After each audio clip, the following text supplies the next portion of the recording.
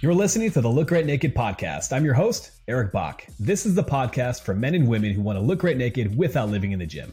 If that sounds like you, then you're in the right place. Let's dive in. Hey, what is going on? Eric Bach here with my good friend, Ben Johnson.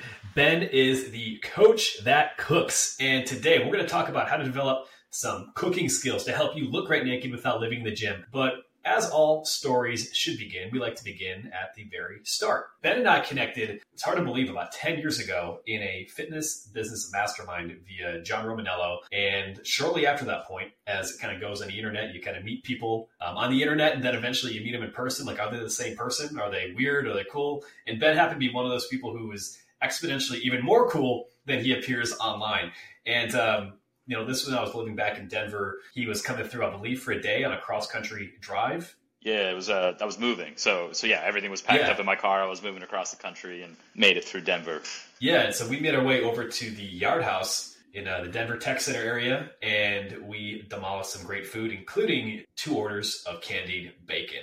And if you break bread and start a friendship really over candied bacon, I think it's pretty much unbreakable at that point. And it's a strong foundation. That is one of those. Exactly, it really is. And you're one of those naturally, charismatic people, and like you're truly compassionate, caring, both about friends and family, but also the people that you serve. And that's why I'm really excited to have you on. So Ben, welcome. Thank you, man. I mean, that means a lot. It's also fun just thinking back, the nostalgia of it, because that feels like yesterday and a lifetime ago, all at the same time, which is wild.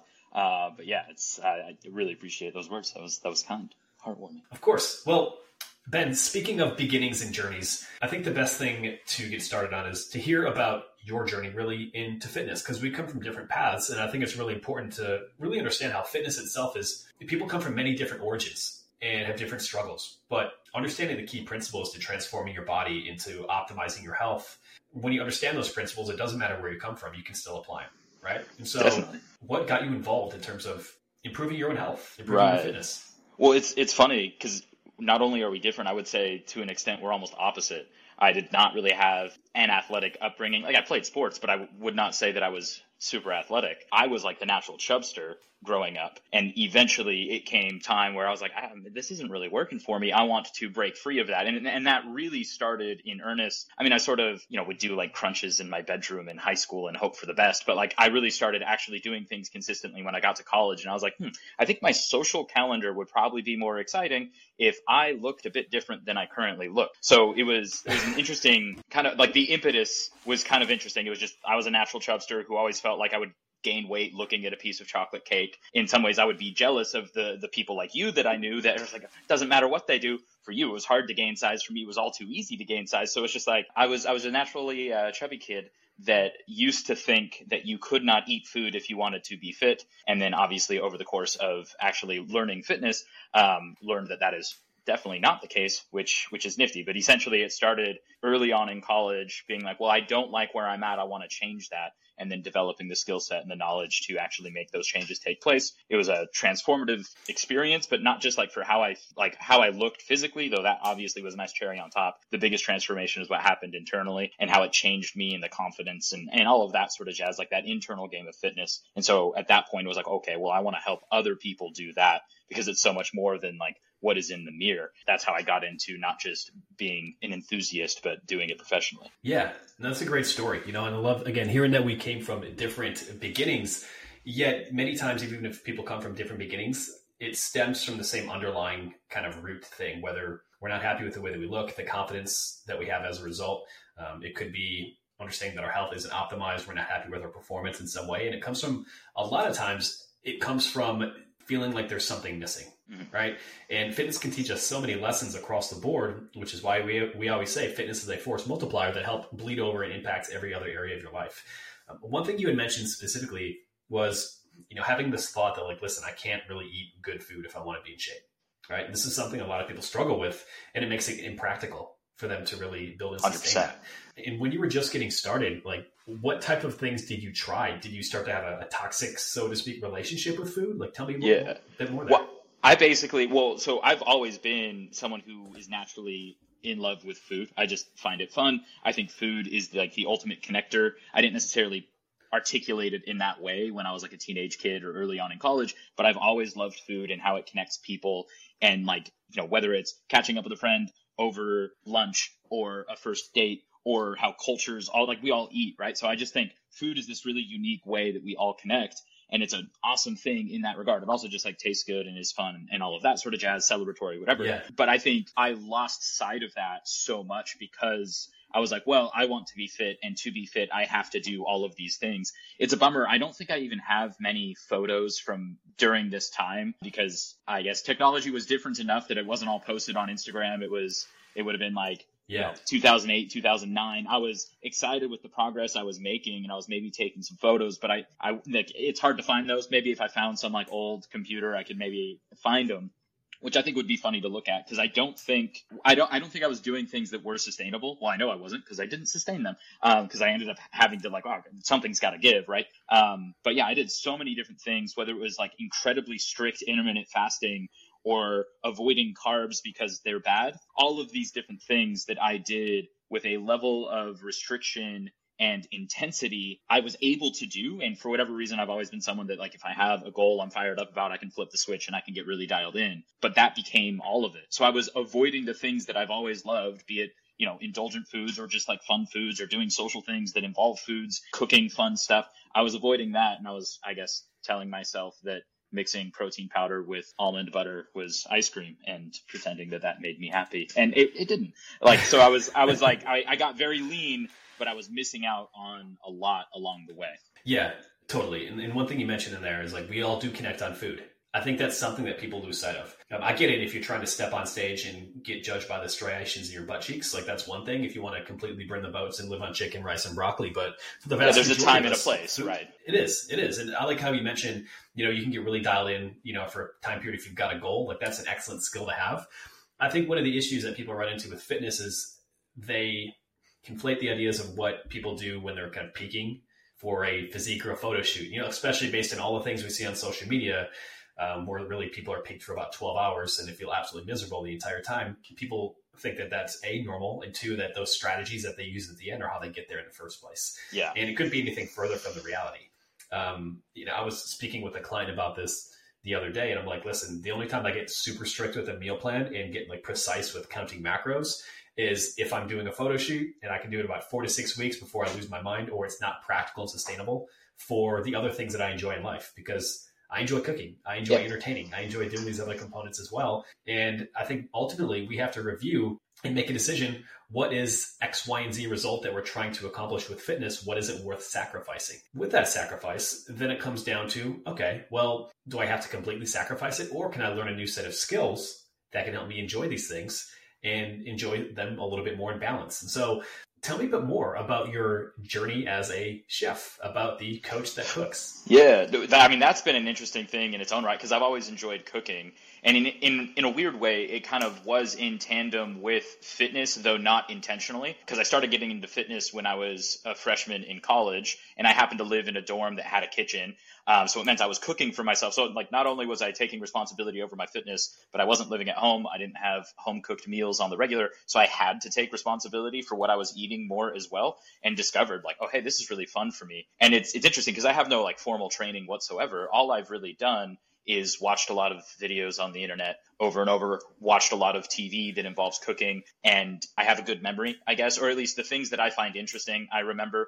And so I have, a Rolodex of different things that I've seen. And after getting more and more reps of putting those things into practice, a lot of them started to become second nature. So I developed this skill set over time of cooking beyond just, I think, the average person making food for themselves. I always had an inclination to the more finely tuned, like cohesive dishes, whether that's on a TV show or even like, oh, I've never seen or heard of that. Let's see if I can find YouTube videos that talk about the complexities of fermentation. Just like the nerd side of me really went crazy with it, had fun with it. And then obviously cooking is a thing where, I mean, you literally have to eat.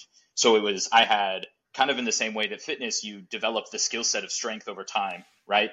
I developed the skill set of being able to cook over time as well. And I leaned into it hard. Whereas I could have just been like, oh, that's a cool idea, and then never done anything with it. But I started playing around, experimenting. I always love cooking for friends or family or things like that.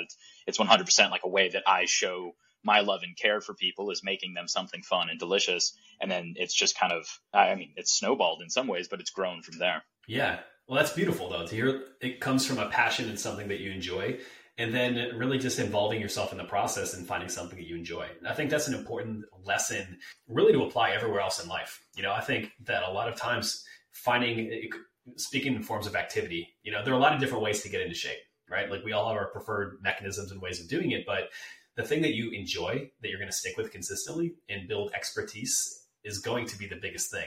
As an example in my life, my wife, Lauren, she took up running in her mid-20s and now she's a ranked runner here in the state of South Carolina. And it's like, she wasn't a competitive runner, going through high school or through college. I mean, she played some soccer in high school, but beyond that, it was a form of activity that she liked.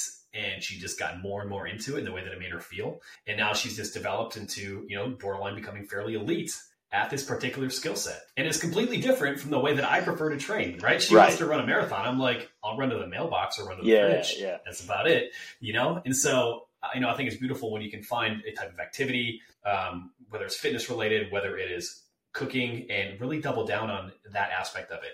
I think it's also great, cooking, and this is more of a personal experience, but there is an artistic sense to it. 100%. It's like you have to be fully present with it. I mean, you got to make sure I don't cut my fingers off and I'm chopping onions, whatever it is.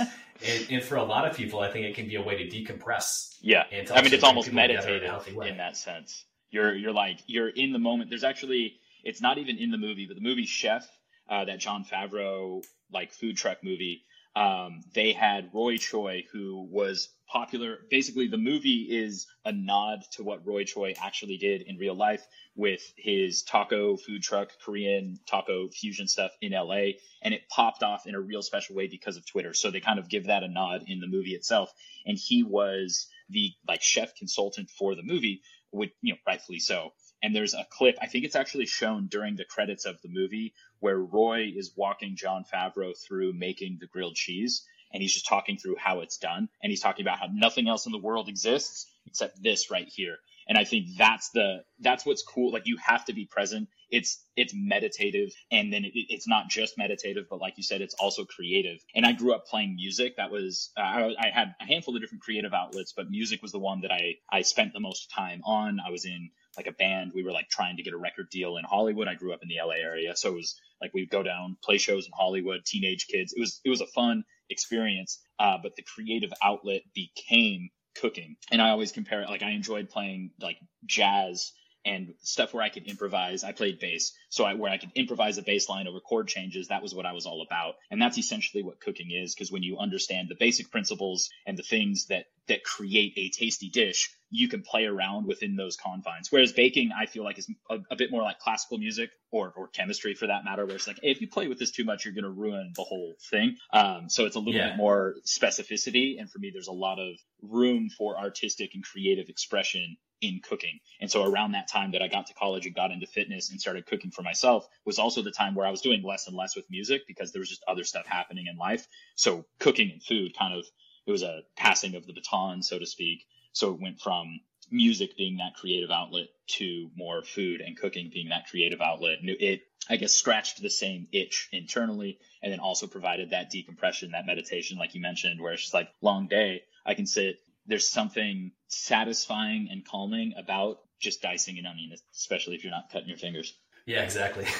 Exactly. And one wonderful thing I believe about this, and just knowing you and seeing your evolution as a coach as well, is you leaned into something that was very personal for you, and you didn't have the idea of I'm just going to turn this into a fitness or a marketing thing. You're simply exploring a passion of yours and taking people on that journey. And I think that's a really important thing, because listen, ultimately in fitness, there are only so many ways that you can lose fat, build muscle. There's slight adjustments in terms of tweaks and methods in the way that, things are communicated.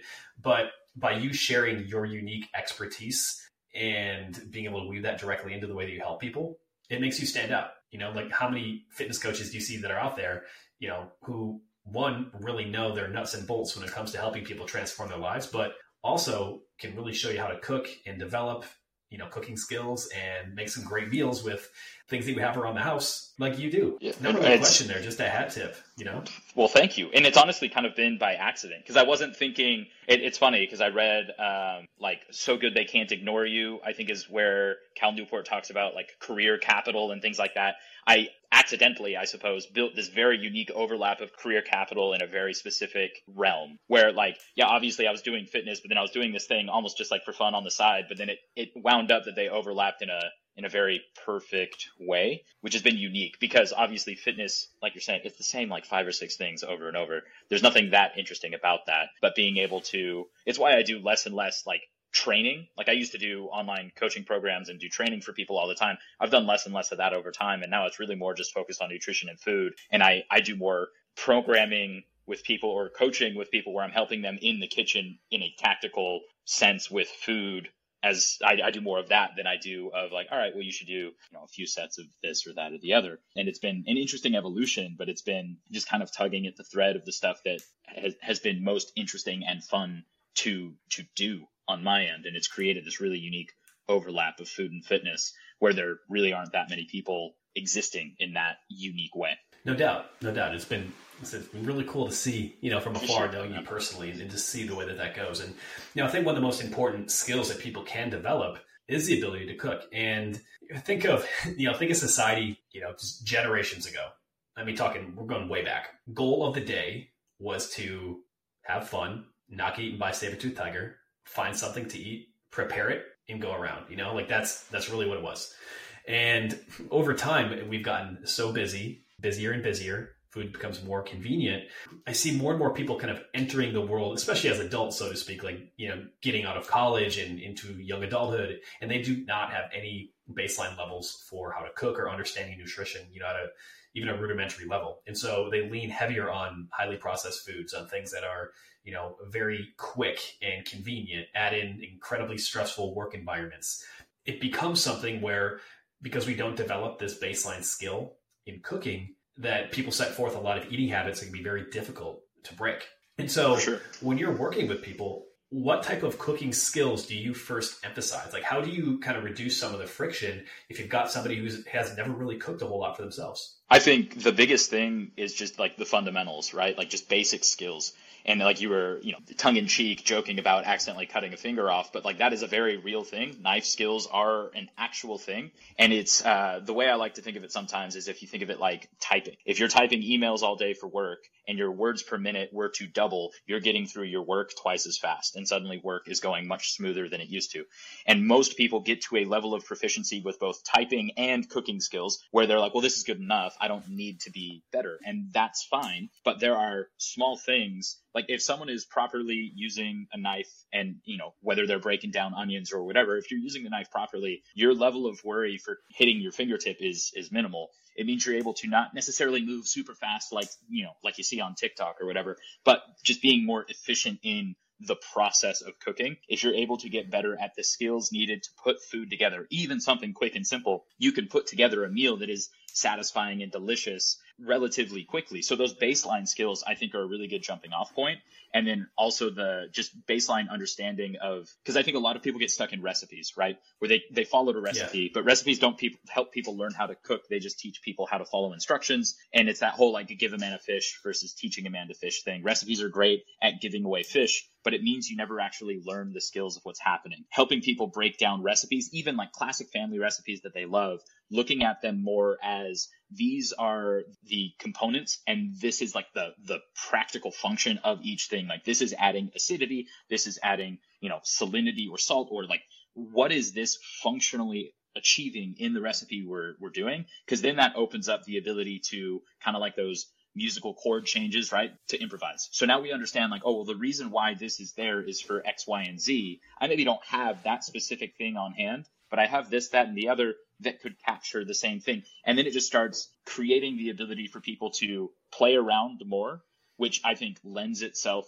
to, creativity, yes, but also just practicality. If you're in the kitchen and you only have these things, okay, this is how you can make that work because you're understanding the concepts. And then I think the fundamentals of just like good knife skills, understanding, I guess, what cooking techniques are going to be your friend if you're short on time. Things like roasting, pretty low level. I mean, that's why air frying is basically roasting, but in a smaller thing that heats up faster. There's a reason why that is as popular as it is, because it's simple and it's, relatively labor free, and you can lean into the things that save you time. Like, yes, doing a long-term sous vide and reverse sear on a steak can be delicious, but it's usually quicker and simpler to just pan sear it and get good at it depends on the thickness and whatnot, but getting good at understanding, like, this is all I have to do to have a solid dinner, and just putting that into action. Like, I think it's simpler than a lot of people think, because we get bogged down by recipes. Yeah, in a very similar way, I believe people get bogged down by complex training programs, thinking that's what they need before they've mastered a lot of the basic aspects. Well, and even to that point, it's like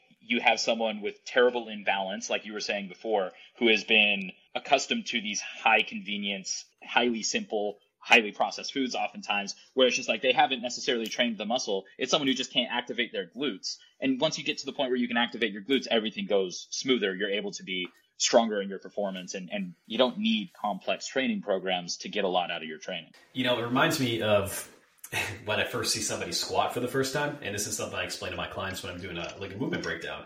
The first time you see somebody do a back squat, like with a bar in the back of them, never done it before, they look like a drunk baby giraffe. Legs are all over the place, like no coordination. Everything's all over the map, right?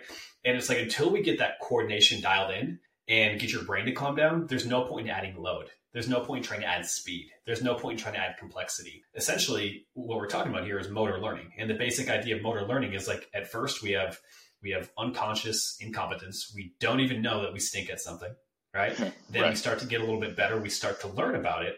Then we have conscious incompetence. We're like, hey, I know I'm not good at this thing, but I need to start working on improving it. Eventually we get to the point where we have conscious competence where, listen, we're doing it and we're thinking about it. So this is like, okay, I'm doing my squat. I need to control down in 3 seconds. I need to push my knees out, keep my heels flat, and drive up. Or it could be, I need to actually, bend my fingers and make sure I'm not cutting them off directly. Right. And finally, where we want to get, though, in the skill development, and this applies to any skill you want to develop, is what we call our unconscious competence, meaning you don't even have to think about doing the right thing. And so, for example, when you're in the gym and you get to that place, you're like dialed in, your technique is perfect. And then you can start to think about, okay, now I want to engage my quads. Now I want to, squeeze my glutes at the top of the movement. We can get very dialed in with these little things that take a very simple exercise and allow you to get very complex results. In a similar, like, cooking is the same way. Like, at first we just don't know anything, and then we start to learn that we don't know very much at all. And then we have to consciously get involved in it, and it takes a little bit of time to go from that conscious competence to unconscious incompetence. But with the knife skill, like you mentioned, like, once you get to that point, all of a sudden it takes somebody, from like 5 minutes for dicing an onion, just as a simple example, to like they're done in 17 seconds, maybe not that fast, but all of a sudden the barrier to cooking healthy food and to knowing what to do and having that creativity, it shrinks down from being so overwhelmed you don't even want to consider it to, like, you can whip up a really good meal in 20, 25 minutes for your family. I just think it's all so much simpler than people make it out to be, both the food and the cooking stuff, but also training and fitness. It's like, I think, I don't know, blame the internet, I guess, but like, there's all these different things floating around all over, and people think that's what I have to do. So it's just, all of this stuff is so much simpler than it needs to be. And then what's tricky is, a lot of the time, whether it's a cool training program or even, a cooking video you might see on the internet, those are people that are operating in that unconscious space, like you're talking about. Those are professionals who have done this over and over again. And oftentimes when you're operating in that sort of unconscious space, it's hard to articulate what you're actually doing. I found that for me, there was a while where I was trying to put out recipe videos, but I was like, I'm just like handing people fish, going back to that analogy, handing people fish, not really teaching them how to fish. And it's hard to do that in a recipe video because I've already fine-tuned the recipe. It is what it is. Whereas if I cook with people in a more hands-on way, I'm able to be like, oh, this is what we're doing. And I realize that maybe doesn't make sense to you. Here's why we're doing this thing the way that we're doing it. I've seen that helps people a lot more. That's hard to put into a 30-second reel or short video. Like, that just doesn't work in that format, but it works really well for actually teaching principles. And that's why, working with someone in a coaching perspective from a fitness, on the fitness side of things, but also even with this food stuff, it hands-on it allows us to actually tap into the unconscious, like, oh yeah. And then, you have the interesting cues, like in a deadlift, okay, spread the floor or whatever sorts of things that are part of that unconscious, and kind of helping articulate it so that someone can actually learn the skills rather than just be overwhelmed by seeing someone did some crazy thing on a Bosu ball. That must be good, right? And it's like, well, maybe, but maybe not. That's one of the hardest things, I think, for everybody with consuming content, creating content these days, right? Like the way that many social media platforms are organized right now, it's all about kind of generating the click and keeping people on a platform, which in many cases means very short form, which gives people tidbits in small surface level tactics and ideas. But I think what happens is people, this is food, nutrition, everything. People build a lot of surface level knowledge without a foundational understanding of how something applies. And because of it, people start to feel like I've tried everything, nothing works for me. I know a lot, but nothing is working for me. And without being able to like really go deep in understanding some of the underlying aspects, it's like trying to learn Spanish by picking out words from the dictionary without learning like tenses and all these different aspects that are unique to a particular language. And so people end up incredibly frustrated with this entire process. And that's why I love, your style of breaking it down and like, let's get to the fundamental pieces, because when you understand these and you can learn to apply them, then you develop a skill set to find what's going to be unique to you. Just like there's a unique movement pattern. For example, a squat is a movement pattern, but you might not be able to back squat. You could probably front squat or do a box squat or do a goblet squat or do a hack squat, any one of these. But you never know unless you understand the foundational piece of why we would want to do this movement in the first place. And so getting back to the fundamentals of learning how to cook and learning how to prepare food and like what goes into different flavor profiles, it's one of the best things that you could potentially do for your health. And frankly, probably connecting with those that you care most about. Because I've met a lot of humans in 34 years. I haven't met any that do not enjoy food.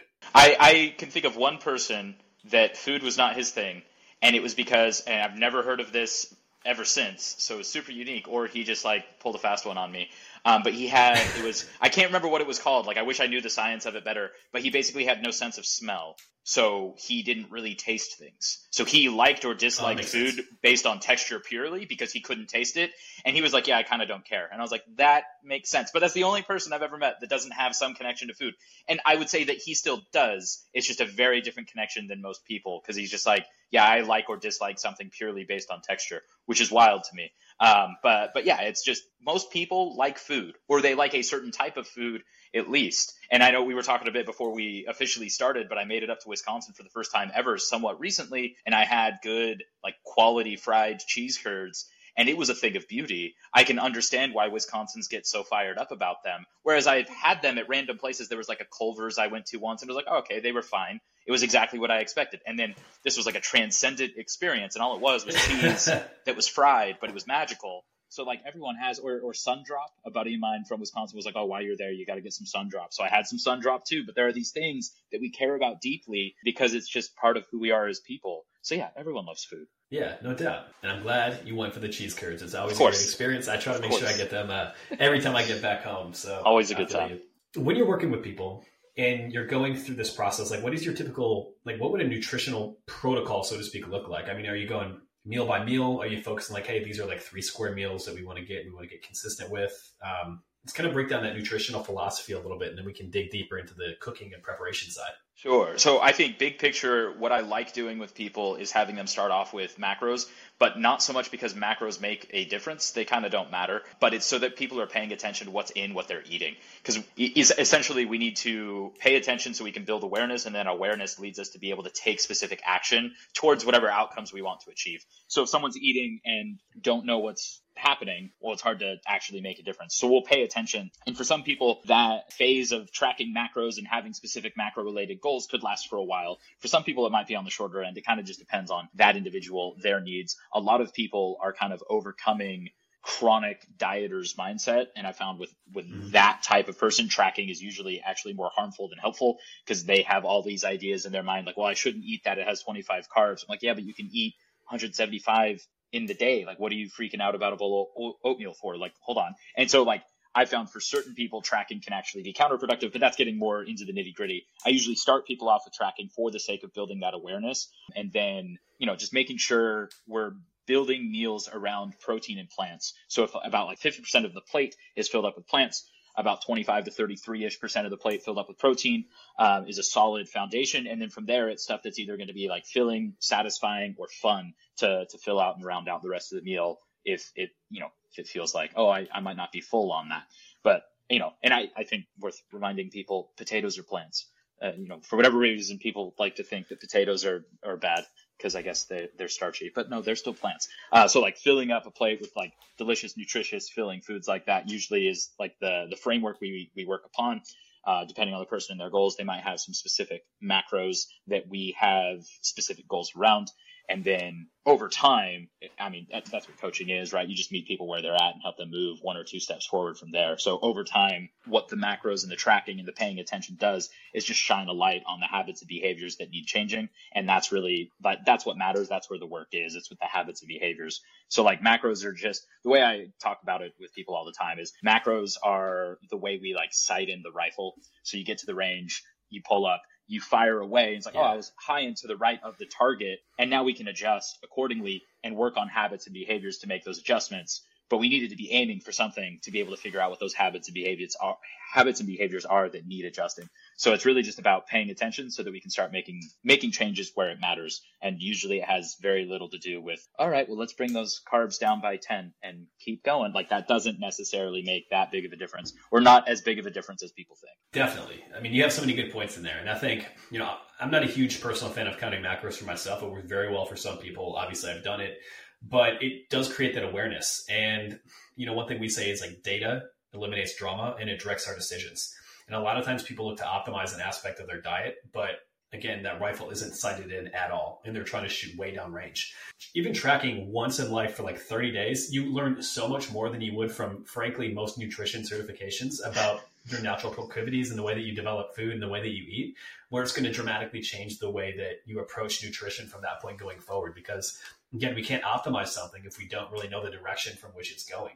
But I love that approach because, one thing with macros, in one way that I'll communicate it as well to my clients, is like macros can be a tool, and there's kind of a trade-off that you need to consider here, right? And let's say fat loss is the goal. Many times you can eat a stricter form of a meal plan and just have some slight variations off of that. And that way you don't really have to track as long as you're eating within like the guidelines of the sizes and these different aspects. Or you can have more flexibility to fit more of your favorite foods in, but you're going to have to really track. Otherwise, you're easily going to blow through your calories. And so like one of the hardest things for many people is making that decision because change is hard, right? And so it's like mentally when you're looking at like making a new approach, I think with your diet, it's like, which aspect do I want? Do I want to eat some of the same things on repeat? Especially if you don't have the skill set in terms of cooking to really being able to navigate them? Or do you want to be able to have the ability to explore a little bit more and eating different foods and having that flexibility, maybe, being fairly regimented early in the day and enjoying a great big meal with your family in the evening, whatever it is, but you might have to track just in order to keep those calories in alignment with where you want to be. And so it's like kind of taking those with each individual person and finding which approach is going to be best. And then, kind of cultivating this awareness and this skill set to help them navigate that for themselves. Yeah, both of those I would say are like opposite ends of the same spectrum. So like there are countless places in between both of those where someone could land that is going to be ideal and optimal for them. That's so much of what is, I think, frustrating about fitness in the digital world is because everyone's just painting with a broad brush as if this is how everyone should be doing the things. And it's not the case. Like everyone is an individual and everything could potentially work, right? But it's about what's going to work best for that individual. And so like you're talking about, some people might respond really, really well to having some like basic structure that they follow and they don't have to track, and that maybe feels too tedious or too challenging or just impractical because they're a working parent who's juggling and spinning lots of plates, and there's a lot going on, and trying to get out MyFitnessPal and track, maybe that's not practical, and that's fine. So they might respond really well to that. But then you might also have someone like myself who wants to go eat random things and try stuff he's never tried before. I also don't have the responsibilities of a family. Like I'm not making dinner for more than myself, and sometimes like for family or friends and loved ones periodically, but most of the time I'm just here at home doing my thing. So I can play with food. I don't care if it's, I'm going to do something that's a bit more complex to track. It's like, all right, well, sure, I'll just track it. And if it fits in line with I respond well to that other side of the spectrum, and countless other people will respond best to different situations in different scenarios. And to that point as well, in the future, when I have a family, I will respond to something else, and that'll be my new ideal, the optimal spot for me. It's like the goalpost is always changing for everyone. So to pretend like something is universally true is just silly. Yeah, that's one of the toughest things right there. It's like what worked at one point will not work when circumstances change. Yep. And a lot of people get stuck trying to force maybe what worked at a different place in their life into what works now. I get a lot of people who maybe were competitive athletes, many former, figure fitness competitors, and they're like, hey, you know what? Like 8 years ago, I was on stage, I was doing this is what I ate, and it worked really well. And now all of a sudden they've got a different career, a lot more demands, a family. And one of the biggest battles is like being able to understand where you're coming from and like understanding that skill set that you developed, but not staying married to it when it's not practical or sustainable with every other aspect in your life. Because any skill really comes down to your ability to do it consistently. And if the deck is stacked against you being able to be consistent with a particular strat or particular tactic, then you need to focus on potentially a different tactic that still stays in alignment with that strategy. And so talking tactics versus strategy, if you're talking fat loss, the strategy to lose body fat is to eat at a caloric deficit for a prolonged period of time to elicit the desired result, aka fat loss. Now, strategies could be, you could limit those calories by using intermittent fasting, but keeping food the same. You could change and have a very quote unquote clean eating meal plan where you're eating at a caloric deficit just by eating, minimally processed foods. You could be tracking macros. And where a lot of people really get confused is, especially in a world of social media and marketing, it is everyone likes to highlight their unique mechanism, their unique particular tactic, and be like, this is the best way to do it.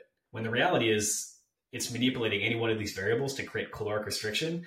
And the way that people really develop this own system for themselves is to experiment and building skills like cooking to find out how they can do things consistently for themselves that lead to that desired outcome, aka completing the strategy or losing body fat. Yeah, well, it's consistency is what it comes down to. Like all of these different things are different versions of the same exact thing, different situations. Like people need to set situationally specific goals for themselves. And I mean that in terms of like the day-to-day tactics of the things that they're doing to try to achieve the outcomes they have in mind. So like the process-based goals versus the outcome-based goals. Okay, we want to lose fat. What are the things that we can do in the day-to-day to lose fat? And what are the things that you're going to be able to do consistently enough to elicit that fat loss response? Like it's as simple as that. It gets made out to be complicated because of marketing. Like people need to put an interesting package around the same core principle to make it sound interesting or different or unique, which I don't think is actually helpful. I think that actually causes more people to get confused and bogged down by the made-up complexity of fitness, when really fitness is very, very simple, challenging to execute upon, but simple. Yeah, no, that's exactly it. It gets so confusing on what you should actually emphasize and focus on in getting that particular result. This feels incredibly overwhelming with all the different things that are out there. Speaking specifically of cooking, what are maybe 2 or 3 meals that you recommend most people learn how to cook? Is there any like baseline things that you have them start with? Not anything super specific, because who am I to tell you what to eat? Like I have foods that I like. Maybe you don't like them. And like plenty of people don't like seafood. I love seafood. I could eat shrimp all day and be a happy camper, but that doesn't mean that somebody else is going to want to have the chili lime shrimp tacos that I like, that I might make up, right? Oh, they're tasty. Deglaze the pan with some like guava nectar to get some sweetness in there too. It's good. So but that doesn't mean everyone's gonna like that. So I think I like thinking of it almost like a plug and play sort of situation. So if we're going back to that framework of protein and plants that I mentioned before, if we're thinking okay about half the plate being full of plants and about a quarter to a third of the plate being filled with protein, there are different ways to check that box. And I think having a few go-to examples of a few go-to options of foods that are going to be relatively quick and simple that you can do for that. Maybe it's searing a steak, whether it's something, fancy like a filet or even something like a sirloin or a New York strip, getting good at just making that quick and simple. And I think people think steak, they think fancy, they think time, but really you can go from having nothing prepared to having a steak dinner ready in like 15 to 20 minutes if you know what you're doing. So that I think is a great arrow in the quiver of like quick, simple, tasty recipes. But I also think putting a bunch of root vegetables, whether it's potatoes or carrots or fennel or celery or all sorts of things, a bunch of root vegetables on a big sheet pan, covering up with maybe it's chicken breast, maybe it's chicken thighs, maybe it's skin on bone in, maybe it's not, whatever, but just putting a bunch of that in the oven, usually around 400 to 425 depending on the size of whatever you're cooking, but until it's done. That is a simple go-to thing. mostly protein and plants. Like, it's setting you up for success and keeping it really simple. So I would say more than specific recipes, it's more about plug and play options. And then what that opens up then, and kind of like the next phase of it is like, all right, we have these plug and play options. How can we make them taste more fun and interesting without adding complexity to the baseline recipe? So maybe that's deglazing the pan of the shrimp with a guava nectar to add, like, you know, almost like a syrupy sauce to the whole experience that goes great with the chili and the lime and all of that jazz. Like, okay, maybe it's something like that. Or maybe it is, well, now we're going to take a bunch of cranberries, like fresh cranberries or dried cranberries, add those to all of the root vegetables where we're roasting all of that chicken, and it's going to be more fall vibes. Okay, so that means maybe it'll make sense to have things like rosemary and thyme and sage in there as well. So now we're heading like a very specific flavor direction, and it's going to taste interesting and delicious, but the complexity is still just as easy as toss a bunch of stuff in a sheet pan and roast it for 30-ish minutes, depending on what it is you're making. So I think keeping these plug and play options that then open up the opportunity to have fun with different flavors. You can put whatever dry rub you want on the chicken. You can mix it up every day. And suddenly you're having variety without a ton of complexity. I love that. And actually, you know, you got me thinking of something that I do on a regular basis. And, you know, I have a variety of different spice rubs. So something like a mesquite, and then I'll have something that could be more of an Asian flavor. It could be, I've got something else that's like a fish cure, like a Mediterranean fish cure, something that's heavier and based on rosemary. And so I'll take basic foods. I've got steak, I've got a piece of fish, I've got chicken. And based on what we want to have, it could be taking vegetables. So one could be steak burrito, right? So we've got, again, flank steak, boom. Now we have maybe like a taco type seasoning, a blend, a little bit more like a Tex-Mex with some cumin, great. And then we have diced peppers, onions, and then voila, we have most of the formations directly for having tacos, burrito, whatever it is. But we could also take it and we can make it more of just a straight steak. We could reverse sear it, we can sear it, and then we have root vegetables that are roasted in the oven, and then it's more of kind of a classic meat and potatoes type dish. And by taking these slight adjustments in terms of flavor profiles and keeping things around, you can take very basic foods that frankly will save you a good amount of money when it comes to your grocery bill and slightly adjust what you're doing to have it a very unique skill set. I mean, I'm coming up with different ideas as we think, but like, you know, you can easily take that same skirt steak, cook it up, add some snow peas and some different vegetables in there as well, and pretty soon you have a stir fry. Yep. And it's so just taking these same basic things and making very slight tweaks and adjustments can have a profound difference in the food that you eat, the quality that it is, and of course, you know, how delicious it can be at the same time. Right. And when it just builds habits, right? If you're in the habit of whether it's flank steak or chicken thighs or whatever it is that you like eating, you get in the habit of buying those same things. We all do, but it doesn't mean it has to taste the same way every time. So you could build a habit around your favorite foods or like the simple foods or whatever fits your goals best. Like, you can just eat the same things on a regular basis, which we all do anyway. We just don't like feeling like it's what we do. I don't know. We all eat like the same, like 5 to 10 foods often. Yeah. And then we're like, oh, but I want variety. It's like, cool. Well, variety is in the seasonings and spices. And like you're saying, you can play around with all sorts of things. And to take what you're talking about one level higher is just getting to a point where you're comfortable enough with a spice rack that you're just making your own spice blends on the fly.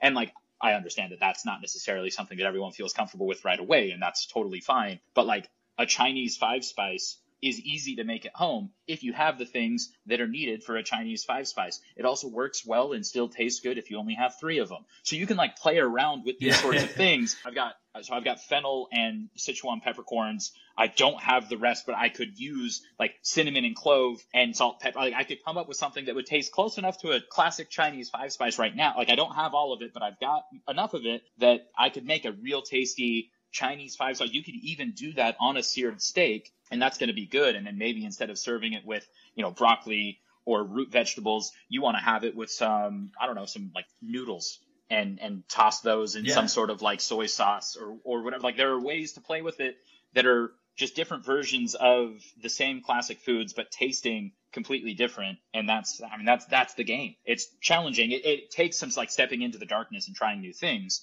And that's a lot of what I like helping people do is walking them through that process, giving them the chance to open up their opportunities, their possibilities, so that they are able to get to that unconscious place like you were talking about before, where they can walk into the kitchen and just cook. And then it's not even like thinking too much. It's just making good food. And, oh, hey, look at that. It turned out great. It's delicious. Yeah. Delicious.